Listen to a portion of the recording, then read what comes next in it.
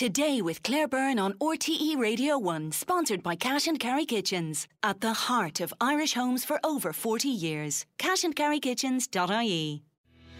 Email todaycb@rte.ie. Israel says today that 2 male Israeli hostages have been rescued in a raid in Rafah overnight, following reports of intense Israeli airstrikes on the southern Gazan city. And this follows warnings from the international community over Israel's planned offensive in that city. There are 1.5 million people sheltering in Rafah. In a moment, I'll speak to Dr. Patrick Bury, who's defence and security expert at the University of Bath. But first, with the very latest, I'm joined on the line by the BBC's international editor Jeremy Bowan. Jeremy, thank you for joining us this morning and good morning to you. What can you tell us firstly about the overnight raid which saw the rescue of those 2 Israeli hostages? Well, the Israelis say that they knew that those men were there, that they'd been planning this for an awfully long time. And when they went in there, they sent a commando team in to get the 2 guys out. But that was under cover of an absolutely, by the sounds of things, massive bombardment from land, sea and air. And in the course of that, they killed at least 60 Palestinians because it's a very densely populated area.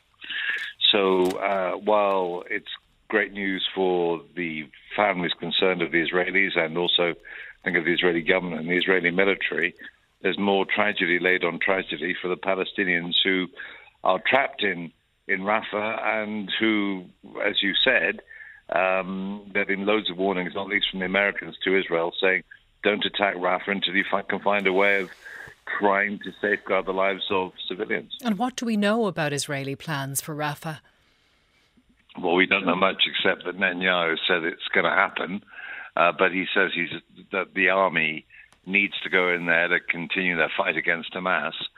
But he's also said that the army needs to, first of all, find a way of doing it which preserves civilian lives.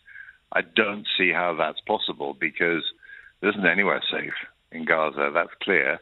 Thousands and thousands, getting up to 30,000 people have been killed in Gaza in the last 4 months, many of whom, probably the majority, outright majority, are civilians. So I don't really see how you can find a safe haven for civilians in a relatively tiny area. Mm-hmm. And we don't know anything about the timeline of what Israel has planned, whether it will be specific operations like the one we saw overnight. They haven't released any information, have they, in that regard? Not really, no. There's plenty of speculation flying around in Israel. I think the Americans are putting them under a lot of pressure. The Americans are losing patience with all of this because while they continue to support Israel and what it does and they continue to arm them and equip them, they don't like the way Israel's fighting. They've said very, very clearly that the terrible things that happened to Israelis on the 7th of October do not give them a license, as Secretary of State Blinken put it, to dehumanize Palestinians and to kill so many of them and to go about their military purposes with very little regard for Palestinian lives. Israel, of course, says that it's very careful about these things, but its leading ally, the United States, has made it very, very apparent that they don't believe that's the case. Mm-hmm. And this is a delicate diplomatic moment as well, because we had those plans for a ceasefire, and on the other side we would see Hamas releasing more hostages. If this invasion in Rafah or this attack on Rafah happens, those plans are gone, aren't they? Probably for the time being, certainly slowed up. Hamas have apparently said that they attack Rafah, that's it. They're not going to release any hostages. The Americans are pushing, I'm being told by diplomats, very hard for some kind of a ceasefire deal. Maybe Netanyahu, who's a very astute political operator, maybe he's saying yes to his right wing, yes, we're going to attack Rafah, and then he's saying to the Americans, but first there's got to be a safety plan for Palestinians. That might take a while to put together. I don't know. Mm-hmm. The fact is the Israelis are still participating in ceasefire talks. Just to go back to the 2 hostages who were released, there are 2 men on the older end of things, 60 and 70, I understand, and they're well. They're being treated in hospital, but they're considered to be quite well.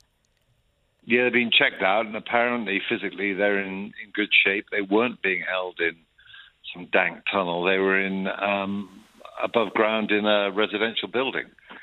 So that's not quite the way that people were thinking the hostages were being held. I think it's pretty clear that a lot of them are underground. And there's also an indeterminate number, no one really knows for certain, who've been killed in the course of the war, and not least by Israeli airstrikes. Jeremy, thank you very much. Jeremy Bowan there from the BBC, and Dr. Patrick Bury, as I said, is with us too. And Patrick, as you heard Jeremy saying there's still uncertainty around Israel's plan to expand the military operation in Gaza down into Rafah in the south. How likely do you think it is to happen? I think it's fairly likely. I think if you look at this from the Israeli perspective, they have said they've killed about what they assess as 2/3 of Hamas's fighters, about 9,000. And they, of course, there's 28,000 included in that. Of that 9,000, that's included in the 28,000 civilians that Hamas say are killed. So it goes to show you the vast difference between the civilian casualties and the actual combatants killed. And I think that from their perspective, they've done 2/3 of this operation. We had the Gaza City, then Khan Yunis, and now the bottom third of Rafah. And they're like, well, why would we leave them? Why, they've proven themselves in the Israeli terms an existential threat to them. Hamas have. They inhabit a dangerous region. And I think there's the element, as has been pointed out numerous times, of revenge, and also laying down a marker that if you attack us, it's gloves off and we'll destroy you and as many civilians as it takes to get to the line that we want to. So I think it's likely, certainly, and I'm very interested to how Jeremy was saying how it might be a balancing act politically for Netanyahu at the moment. But ultimately, we know he felt shame at this attack. He's got to appease his right wing, and he's certainly using it, the threat of it, to get some leverage.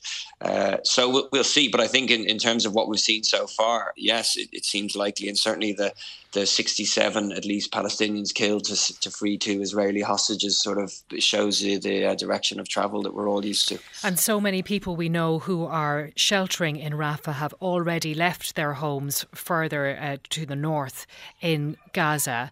Now, Israel has said that any attack on Rafah would be preceded by an evacuation order. Those people are not likely to move north, though, again. There really is no escape other than through the crossing into Egypt. Yeah, and which is closed. Where do they go? That is the thing. Most of northern Gaza, or a lot of it, is destroyed, and Egypt has the southern Rafah crossing closed. So, and these are people living in tented accommodation, which provides no protection from any kind of ordnance which is coming in whatsoever. So, unlike being in a built-up area, behind concrete and stone. So.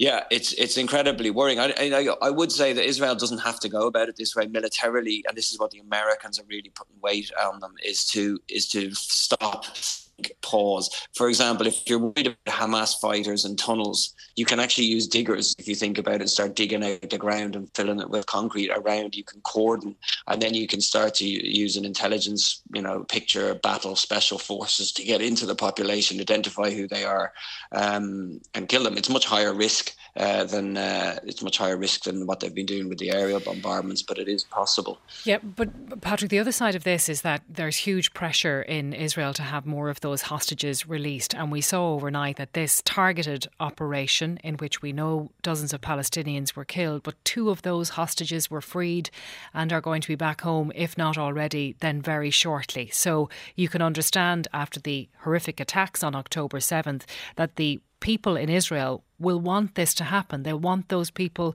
to be brought home.